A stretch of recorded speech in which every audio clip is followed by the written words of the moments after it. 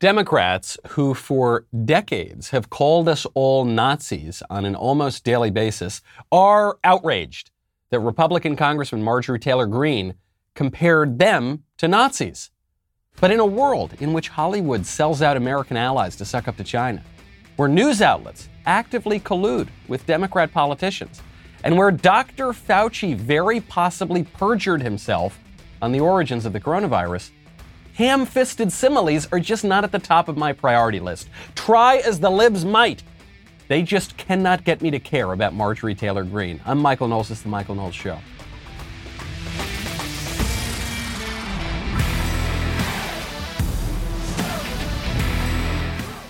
Welcome back to the show. My favorite comment yesterday from Olivia, who says, I'm old enough to remember when liberals called you crazy for suggesting the possibility that COVID-19 came from the Wuhan research facility. Oh, Olivia, I guess you must be yesterday old.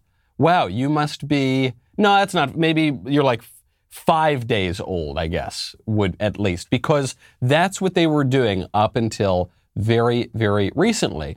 And all the really fancy, responsible people, not just the libs, but even the really, respectable, sophisticated conservatives, they knew, look, to suggest that this came from the lab, that's crazy talk. That's conspiracy theory talk. And now it turns out we were right. We who pointed this out a year ago. What else are they lying to you about? There's a lot of deception out there. If you want to get past some deception in your financial life, you got to go check out Truebill. Truebill is the smartest way to manage your finances. You can review your recurring charges in one place and cancel subscriptions directly through the app. Truebill also has a variety of tools to help customers improve their finances, such as the ability to create a monthly budget and track and evaluate savings goals. You can get push notifications when you're getting close to going over your budget or when your cash is running low. This is a really, really tremendous product. The average person saves $720 per year with Truebill. Get started today at Truebill.com/Knowles, Knowles. Take control of your finances. Start saving at Truebill.com/Knowles, Knowles. Make sure that you are not throwing money out the window. People think they spend around $80 a month on subscriptions. Actually, on average, they spend closer to $200. Take control of your finances. Truebill.com/Knowles. Marjorie Taylor Greene, she's done it. She has upended our political tradition. She is a unique threat to our order and to our civil discourse. Do you know what she did? She did something no one else has ever done. She made a clumsy Nazi comparison. Tweets out, quote, vaccinated employees get a vaccination logo just like the Nazis forced Jewish people to wear a gold star. Vaccine passports and mask mandates create discrimination against unvaxxed people who trust their immune systems to a virus that is 99% survivable. Outrageous, right? They got to boot her from Congress. We need to take a stand. She made us a sort of clumsy simile. Kevin McCarthy is the Republican leader in the House. He tweets out, Marjorie is wrong. Her intentional decision to compare the horrors of the Holocaust with wearing masks is appalling. Let me be clear. The House Republican Conference condemns this language. Well, that's good. Finally. Now the libs will like us. Now, good. We're going to score points. They're probably going to give us credit for that, too, right? Because we all agree, not crazy Marjorie Taylor Greene, but we, the respectable Republicans and the Democrats, we all agree that it is never acceptable. It's so out of character for our politicians to make Nazi comparisons, right? Right? Is that true? I don't like Nazi comparisons because I think they're lazy. It's usually because people don't know anything about history, so they just, every single thing that ever happens, they compare to the one thing in history they sort of know a little bit about, which is the Second World War. So they'll say, Trump drank water. You know who else drank water? Hitler did. So I think they're lazy. I think they're imprecise. But why do we need to rush to disavow this sort of stuff? Why do we need to say anything at all? Marjorie Taylor Greene sent out a tweet using a very common, not my favorite, but it's a very common rhetorical device. Why do we need to rush and say, it's bad, it's horrible, she's terrible, oh no, I'm sorry. Who cares? Who cares? She is not a particularly influential member of Congress. I think she's a freshman congressman, isn't she? It's not like she's been there for 30 years. She doesn't lead committees. Who cares? I Googled Trump Nazi just to see if really Marjorie Taylor Greene, she's the only politician ever to make one of these comparisons. Just the first page. I looked just at the first page. I said, open. I didn't even open all of them. Here you go. Here's a stack. Here's a stack of Washington Post. Trump's refusal to acknowledge defeat mirrors the lie that fueled the Nazi rise. There's one. Trump obviously admired Hitler, says Anne Frank's stepsister, referring to claims that he studied his speeches. Okay. Unsubstantiated claims, by the way. I think that was Business Insider. We've got CNN's Christian Amanpour compares Trumpism to Nazi pogrom. Okay, there's one that's from CNN, right? The Austin American-Statesman. Trump takes tactics from Hitler's playbook. Okay, there's that one. Oh, here we go. It's from The Guardian. Spike Lee compares Donald Trump to Hitler. That's another one. Here we go. WBUR. This is actually hosted by Harvard, so you can find this on Harvard's website. One scholar on similarities and substantial differences between Trump and Hitler. There you go. There's one. We've got the Dallas News. Joe Biden likens Ted Cruz to Nazi propagandist Goebbels for helping Trump spread big lie about election fraud. Oh, there we go. There's two Nazi references in there. That's from Dallas News. The sitting president, by the way, did that. Opinion here. In the Inquirer, is it wrong to compare Trump to Hitler? No. And not just Democrats, by the way, some Republicans too. Here's Sky News. U.S. Capitol riots. Arnold Schwarzenegger compares pro-Trump rioters to Nazis who attacked Jews during Night of Broken Glass. Oh boy, that's like the first 10 search results when you Google. We could be here for months, but all that totally fine. Is Kevin McCarthy going to disavow Arnold Schwarzenegger? Are the Democrats going to disavow Joe Biden and all the others and Christian Amanpour? Are they going to? Now, we're never going to talk to CNN no more. No, because this is so contrived. Actually, right now, if you had two polls of the Republican Party in the House, there's Marjorie Taylor Greene, right, who says some kooky things, no one doubts it, says some clumsy things, no one doubts it. But you got her on one side, and you have Liz Cheney. Oh, respectable Liz Cheney. She's the conscience of the Republican Party. Can you believe those Republicans kicked her out of her leadership position? So awful. She's a good kind of Republican. Okay, look, I'm a Democrat. You hear this all the time. I'm a Democrat, okay? I hated Bush. I disagreed with Bush. But they were respectable Republicans back with Bush and Cheney, not like Trump. So Liz Cheney, Liz Cheney would never, oh, no, she did. She made a Nazi comparison like 3 weeks ago. Quote, the 2020 presidential election was not stolen. Anyone who claims it was is spreading the big lie, turning their back on the rule of law and poisoning our democratic system. What's funny about this one, the big lie is a phrase coined by Hitler in Mein Kampf. But what's funny is that the supposedly sophisticated, intellectual, serious Republican, Liz Cheney, is using, and all the Democrats, by the way, are using that phrase in the wrong way. When Hitler coined the phrase the big lie, he was accusing Jews of spreading a big lie about Germany's defeat in World War I. So if you use the analogy in the way that Liz Cheney and the Democrats are here, they are actually putting themselves in the position of the Nazis. The only difference I see here is that at least Marjorie Taylor Greene's clumsy Nazi comparison was coherent. Liz Cheney's, which she sent out just 3 weeks ago, not even, was not coherent. But we need to disavow her. Disavow her. Everybody is making these comparisons. I think except for me. I think I might be the only person who does not make Nazi comparisons in public life. How many? All the sophisticated Republicans do it. The special, elite Republicans do it. The base Republicans do it. Every faction thereof. The Democrats do it. So why is it only a big deal when Marjorie Taylor Greene does it?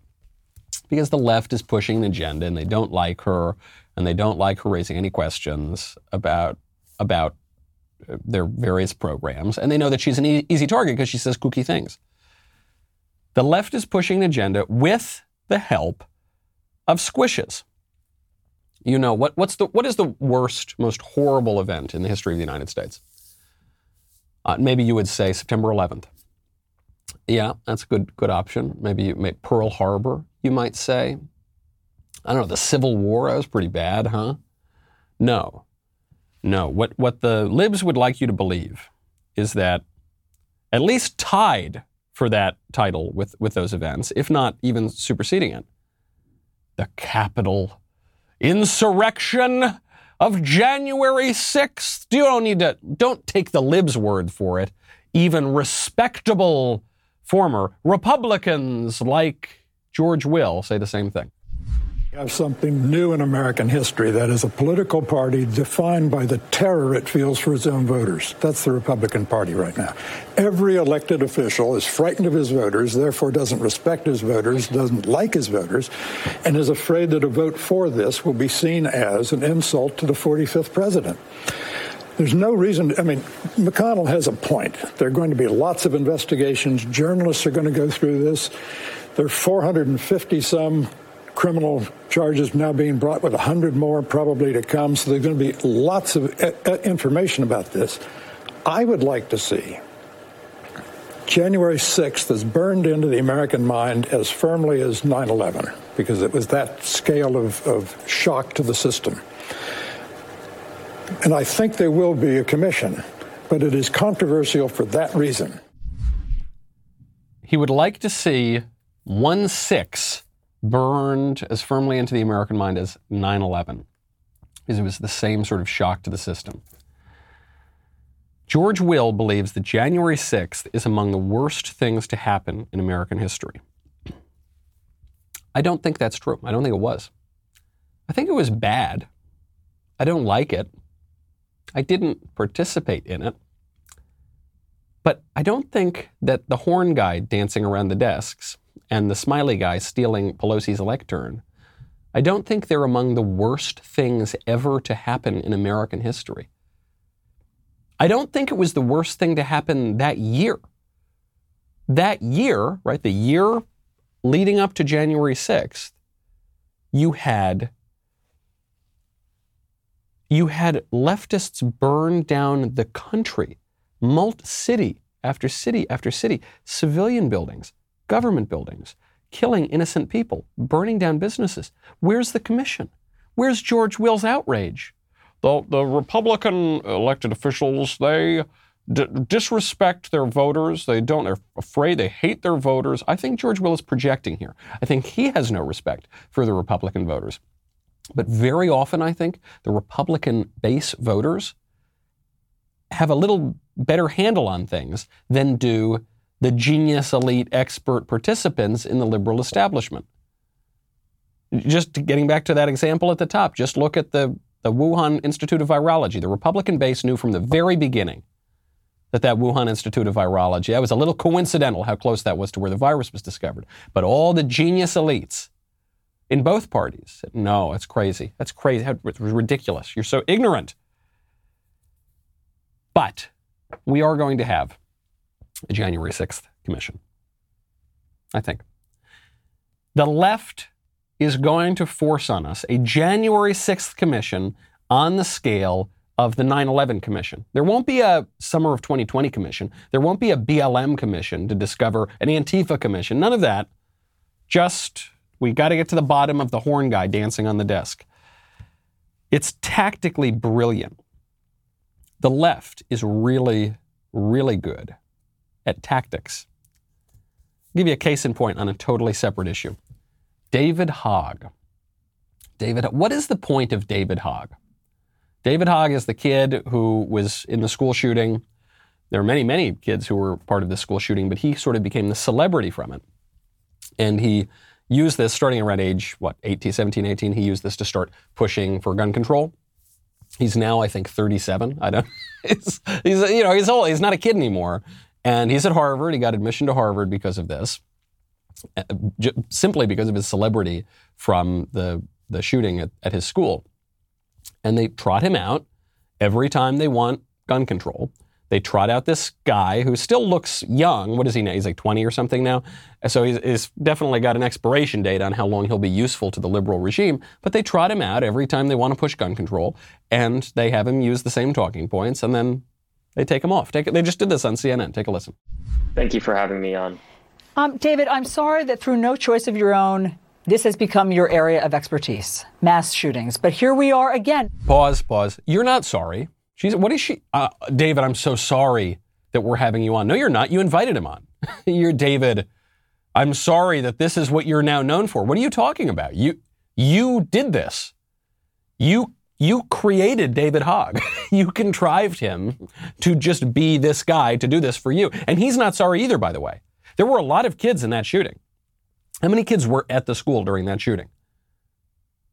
The vast majority of them we've never heard from because they've just gone on and dealt with the trauma, if they were to have experienced trauma firsthand, and then they've moved on with their private lives. Some people used it as an opportunity to become celebrities, like David Hogg. So nobody here is, I'm so sorry. It's such a ridiculous performance, but that's the tactic. You had this foisted upon you. You child, how old are you now? You're 42? Okay, now you need to tell me, because it's your area of expertise. What's your expertise? Absolutely nothing, but you're on CNN, so you got to be an expert. Tell us why we need to get rid of the Second Amendment. I think it's about fear.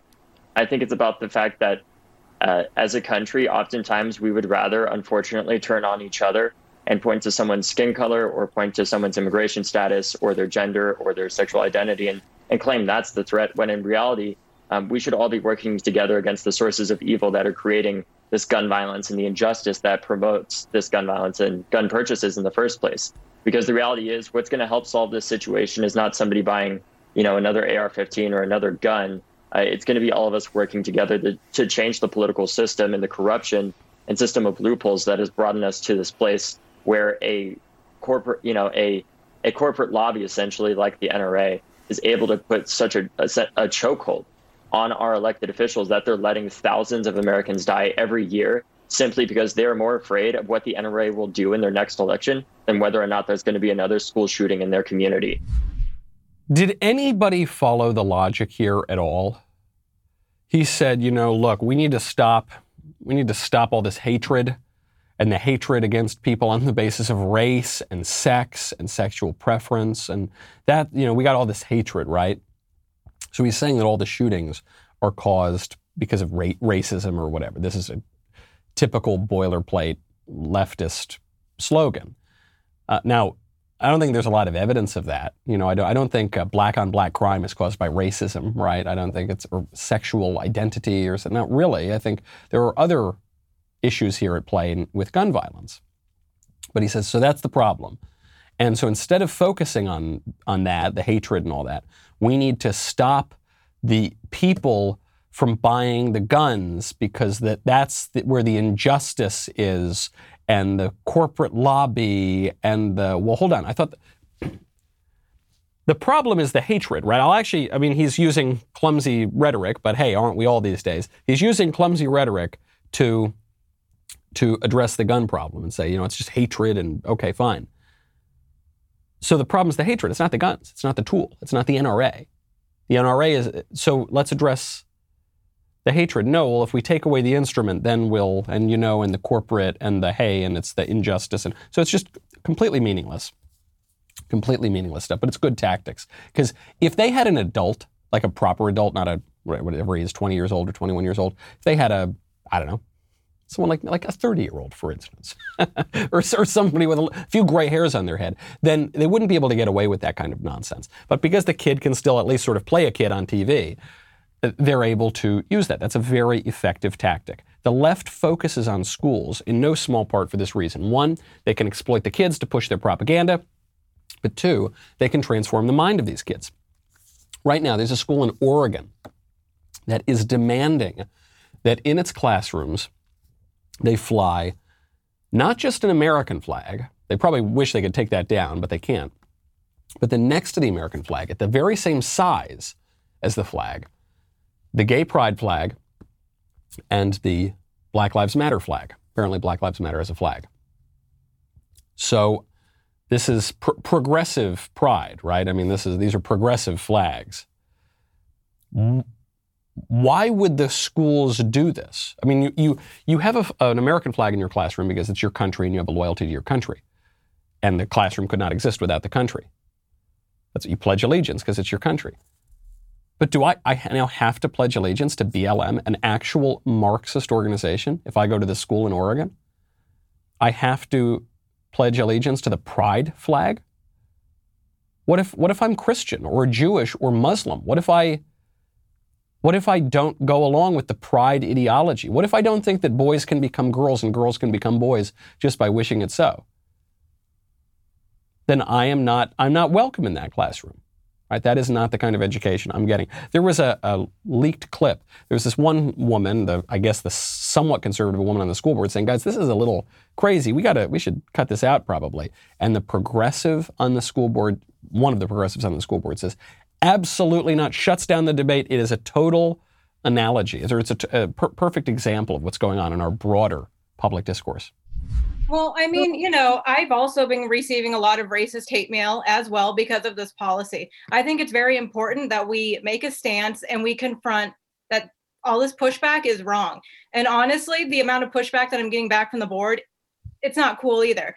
Like what Robin said, this is stalling. It's pushing white supremacy. It's getting in the way of progress. Like you tell me when in human history progress was a bad thing. We are trying to make sure that everyone is seen and heard. This policy wouldn't even be such a big deal if it wasn't for board members trying to push this and get the public involved. This is just pushing unnecessary trauma, and it's really inappropriate. We're trying to make sure that everyone is seen and heard, and that's why we are trying to completely shut out the public. The reason this is a problem now is because some awful conservative school board members are inviting the public in to have a say over the public schools. But we want to make sure everyone's seen and heard, which is why we've got to shut up the public and keep them out so they can't figure out what's going on. Don't you understand? That's progress. When has progress ever been a bad thing in human history? Like, what? You think that progress would ever lead to a system of eugenics? Actually, not to invoke a Nazi comparison, but I guess that's the topic of the day. The early progressive era was the pioneering era of modern eugenics, right? It was the progressives pushing eugenics.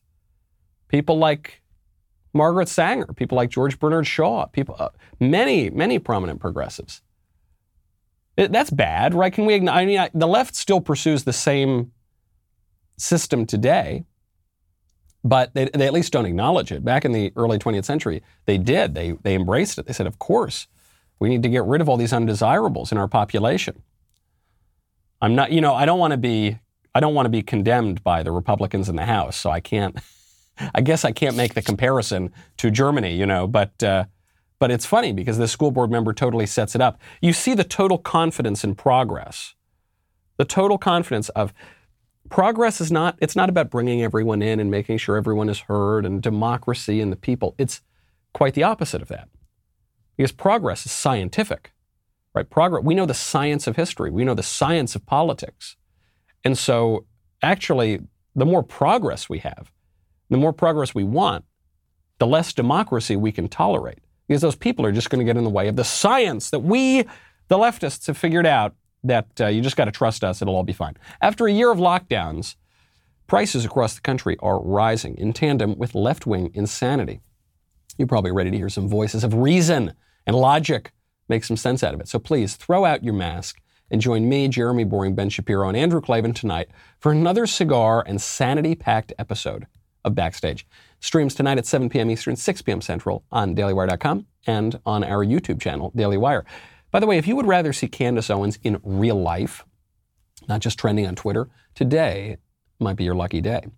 If you sign up as a Daily Wire member with code VIP, you will get 20% off your new membership and be automatically entered for a chance to win a trip to the Daily Wire studios to see Candace live. Not only will you be meeting Candace, you'll be getting an inside look at her studio, our office, and front row seats to watch her live and in action hosting Candace. And once Candace becomes like the biggest show in the world, we're all just going to change our show. So the Michael Knowles show is going to become Michael.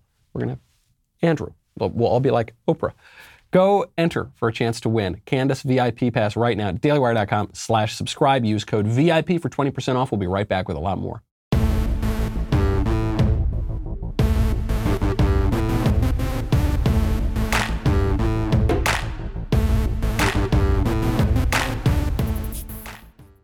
So we just heard these crazy school board members saying, we got to shut out the public. We have to have every student saluting the BLM flag and the pride flag. And if we even allow members of the community to weigh in on this, that's going to hamper and impede progress. Conservatives are finally fighting back a little bit. I was really pleased to read this yesterday. A new political action committee was launched, dedicated to eradicating critical race theory and the 1619 Project in U.S. schools, and it's going to target local school board elections. It's called the 1776 Project PAC. It was started by Ryan Jerdusky, who's a political consultant and who's really tuned in. I love to follow Ryan on Twitter, got a pretty strong sense of things. He says, quote, "This is the first national political action committee to target local, historically non-partisan school boards." This according to Axios. Great news. Really great news. Republicans are pretty good at dealing with the national issues. We're pretty good at least some Republicans, some minority of Republicans, are good at identifying the problems and even making logical and coherent arguments.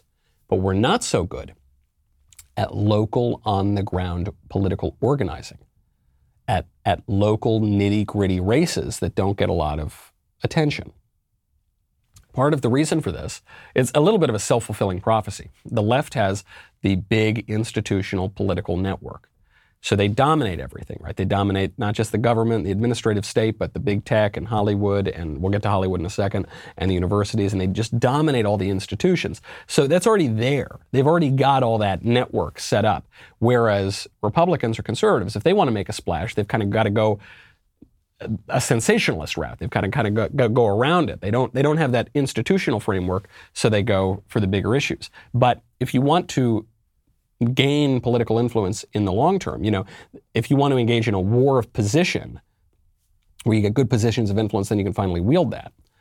A topic that I discuss at great length in my upcoming book, Speechless, Controlling Words, Controlling Minds, which is available now for pre-order. You can get a signed first edition at Premier Collectibles.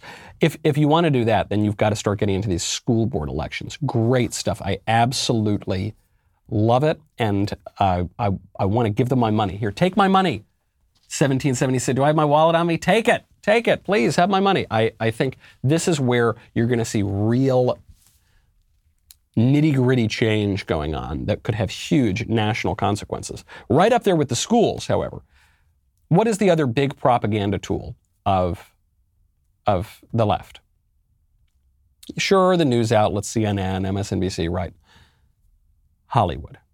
Hollywood is the big propaganda tool. And Hollywood is forcing one of its stars to bend the knee right now to America's foremost enemy. John Cena. Am I pronouncing that correctly? If he were Italian, it would be pronounced Cena. But I don't know. I don't know that I've ever seen a movie that he's in. But I guess he's in the Fast and the Furious movies. He's in big trouble. Oh boy. There's always some Hollywood scandal. What was it? Divorce? Was it sexual harassment? Drugs? Was he getting frisky with underage? But no, that's not the problem. The scandal is he acknowledged that Taiwan is a country. John Cena committed the egregious sin of admitting that Taiwan, the country of Taiwan, is a country. And China doesn't like that because China wants to conquer Taiwan. So John Cena issued an apology, a groveling apology to the Chinese communists in Mandarin on video. Take a listen. I'll translate. Hello, I'm John Cena. Hey, China, I have to say right now, in Fast and Furious 9, I have many, many interviews. In one of them, I made a mistake. Did you know? What's the mistake? Everyone asked me if I can use Chinese people at Fast and Furious 9. I guess his Mandarin's not as good as one would imagine. Gave me lots of interview information. I made a mistake. I have to say right now, it's so important. I love and respect China and Chinese people. I'm so sorry for my mistake. I'm sorry. I'm very sorry. You have to understand. I love and respect China and Chinese people. Oh my God. I'm sorry. This is like a hostage video. This is like one of those coerced confessions in North Korea. I'm sorry. He's crying. Why did he? By the way, you'll notice he doesn't acknowledge the mistake. We all know what the alleged mistake is. He said that that Taiwan is a country and not just a part of China. But he doesn't quite acknowledge it because he knows that's going a little far to just deny the existence of a sovereign country. But he says, I'm sorry, please, I'm sorry. No. Why? Because if China decides that they don't want Fast and Furious 9 playing in its borders, then the Hollywood studios are going to lose billions and billions of dollars. The Fast and Furious movies have consistently grossed more money in China than any other country, including the United States. The audience for Fast and Furious is not Americans. And you think it's an American movie. It's not. It's a Chinese movie. Yeah, it's with our actors and our studios and our cultural institutions, and it's made in our country. But it's not really for us. It's for China. Because he who pays the piper calls the tune. This, in so many ways, is what Donald Trump woke us all up to in 2016. He said there are elites in this country who have sold out your country to foreign powers to the highest bidder. We now, yeah, sure, I guess in some classrooms we have to have the American flag, but we're going to have other flags too, BLM, which, right, the BLM is sort of the anti-American flag. It says that America is a horrible, racist, evil, bigoted country.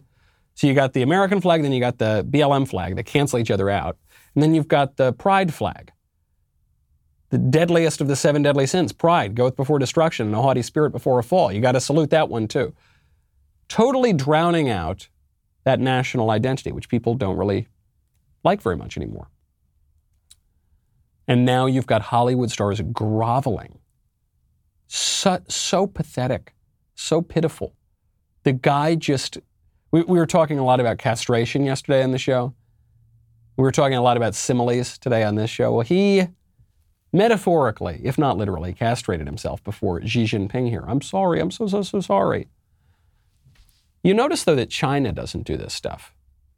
Do you ever see Chinese stars? Well, you don't really see a lot of Chinese stars anyway. It's not like China has a thriving film industry. Do you ever see Chinese tech moguls? Well, there aren't really Chinese tech moguls. They just steal our property, right? They just steal our intellectual property. Do you ever see any Chinese representatives groveling, begging the United States for forgiveness? No, because they don't need to. Because we, and by we I mean our elected officials and our appointed officials, have put ourselves in a very, very weak position. What China does is they limit the number of movies, foreign movies, that can play domestically. And that's so weird because, foreign movies, if you're in China, well, that just means Hollywood. Hollywood is the movie-making capital of the world. And they're the best movies, the biggest, the most expensive, the most popular, and yet China limits the number that can play domestically. Why? I'm sure GDP would increase if they allowed more of those movies to come in. The total free market, wouldn't that be so great? That just says that we have to let all the movies in.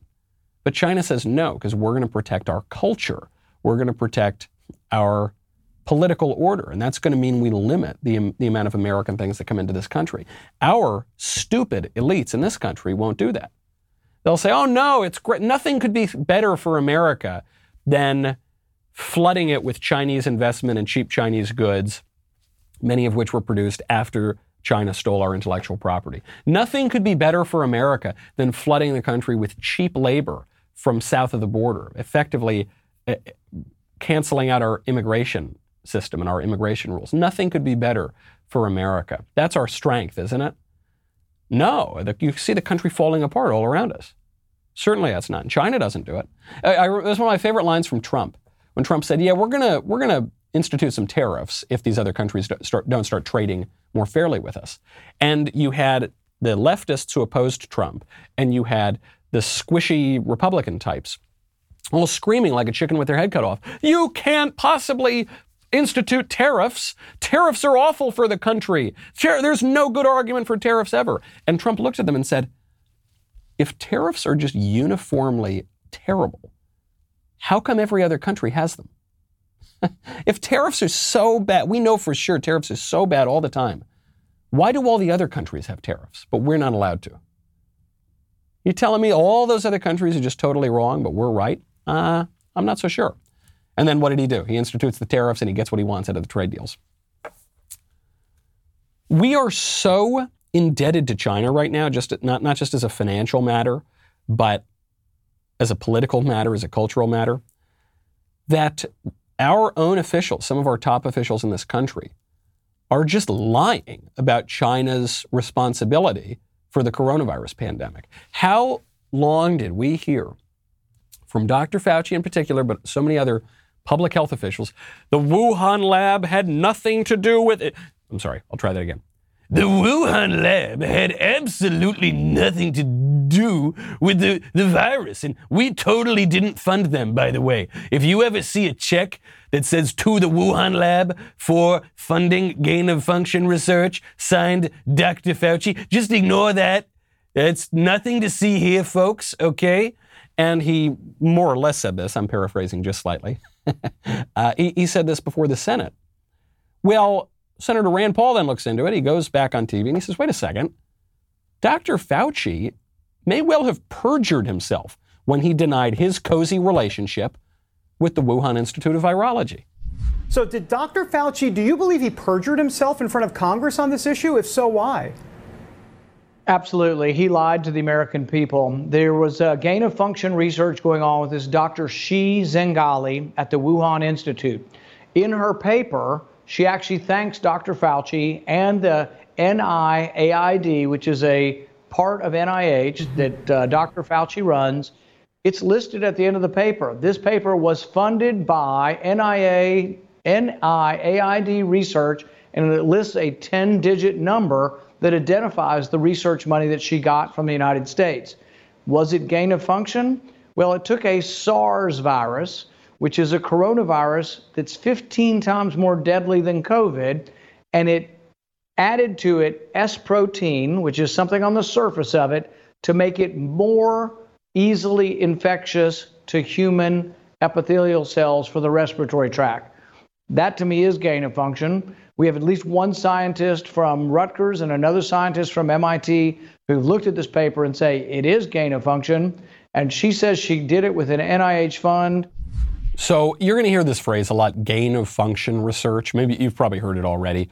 Gain of function research is just a fancy way of saying that you take natural viruses, natural things, and you beef them up a little bit.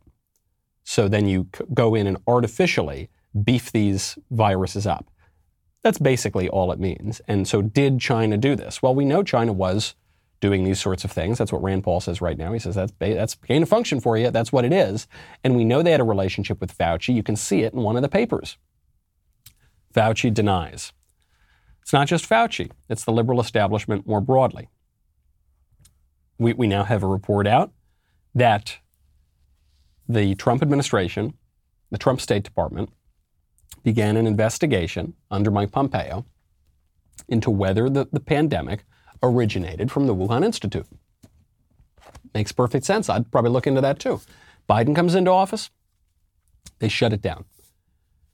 Why would you shut down the investigation? You have a globe-stopping pandemic that originates allegedly 400 yards from a virology institute studying viruses just like the one that got out and shut down the world. But you come in and you say, we're going to shut down that investigation. Are they shutting it down because they think it's frivolous? No, they're shutting it down because they know it's true. And they don't want to deal with the political consequences of that because it's going to disturb their cozy relationship with China. I don't want to put too fine a point on it, but it sounds very much like our elite officials are more inclined to do China's bidding than they are inclined to do the bidding of the American people, whom they're supposed to serve. They're not doing that sort of thing. Very, very cozy relationship here. And this is where the corruption lies. When there is a really, really cozy relationship between nations that are supposed to oppose one another, at least serve masters other than one another, right? China's supposed to serve the Chinese people. America's supposed to serve the American people. Now you've got American officials and American cultural leaders doing China's bidding. That's pretty weird. And it's true in other cultural institutions as well, such as the media and elected officials. We now know, in the latest Cuomo scandal, how many Cuomo scandals can there possibly be this year?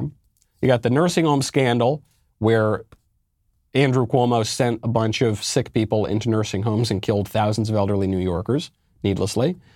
You've then got the nursing home cover-up. He knew that the feds were investigating him for this, so he tried to distract and deflect and deny and hide the data.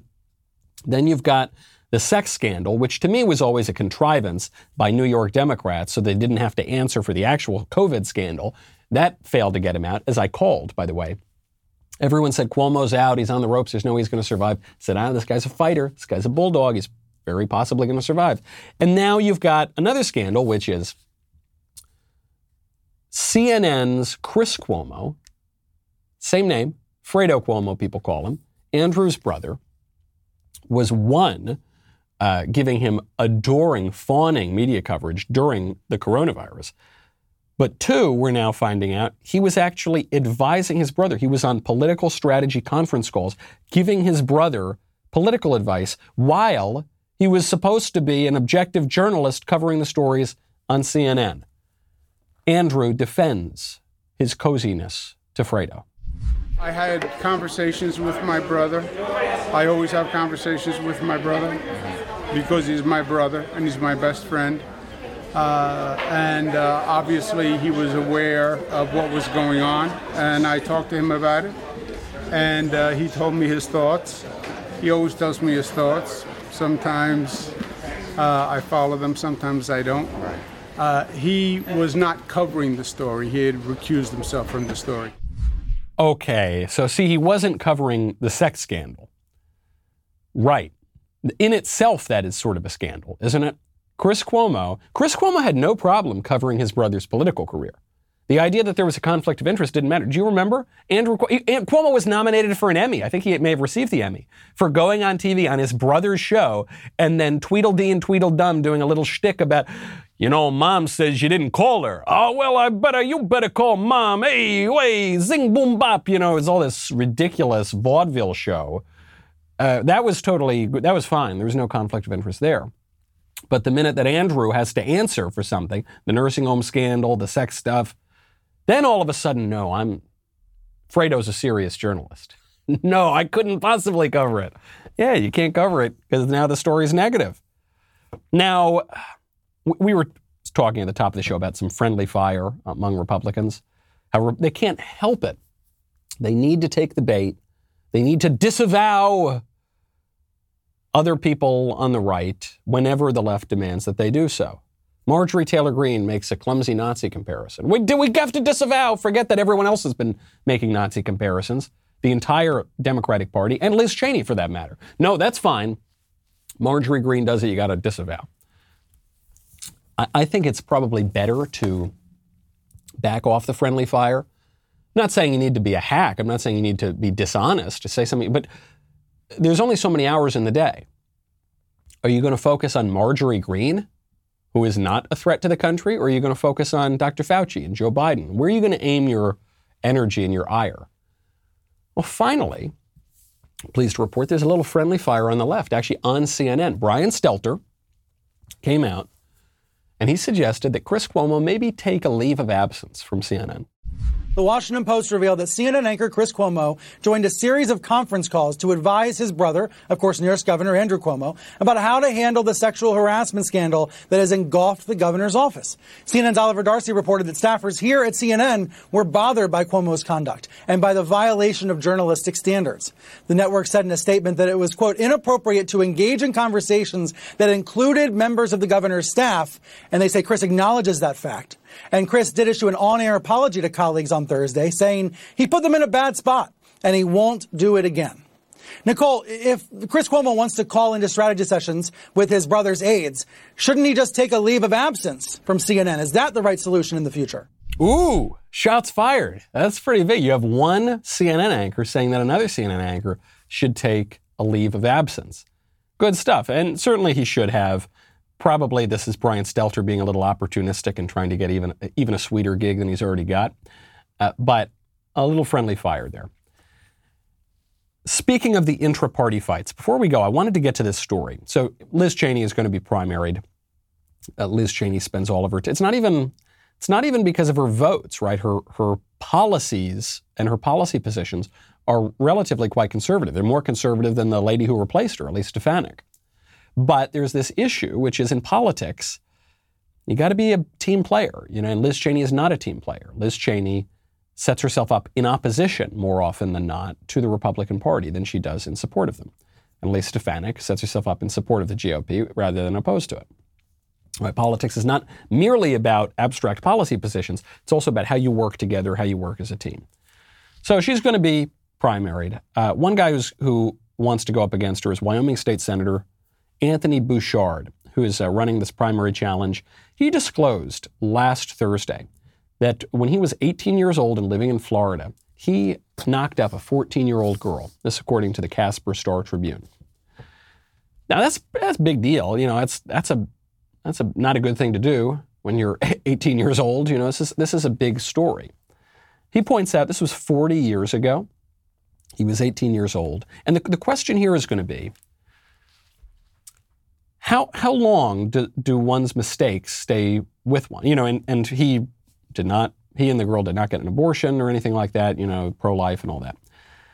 But it's obviously a pretty big mistake. 18-year-olds make plenty of big mistakes. 25-year-olds make big mistakes. A lot of people make big mistakes in their youth, but hopefully, you hope between the ages of 18 and say 25 or 30 or 40, you get wiser, you get older, you move on. St. Paul was a murderer, right? People can make huge mistakes and turn their life around. So what ability is there for redemption here? A lot of things, when we're sniping at people and we have to disavow, it's because of comments they made years and years and years ago.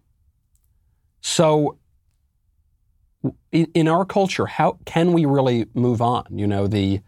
The line from Roger Scruton, the late conservative philosopher, is that society thrives on confession and forgiveness. You confess what you did, and then people forgive you. And when you confess, you sacrifice your pride. When people forgive you, they sacrifice their resentment. Both people sacrifice something that means something to them, and then you move forward as society. Are we able to do that? Or is this guy dead in the water because of what he did 40 years ago? That's an open question. I don't know. Maybe it's so egregious and our culture can't really get over that, then that's going to take him out.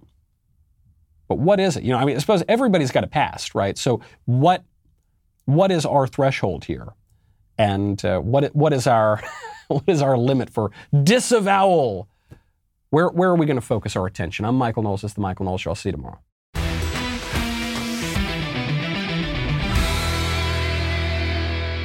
If you enjoyed this episode, don't forget to subscribe.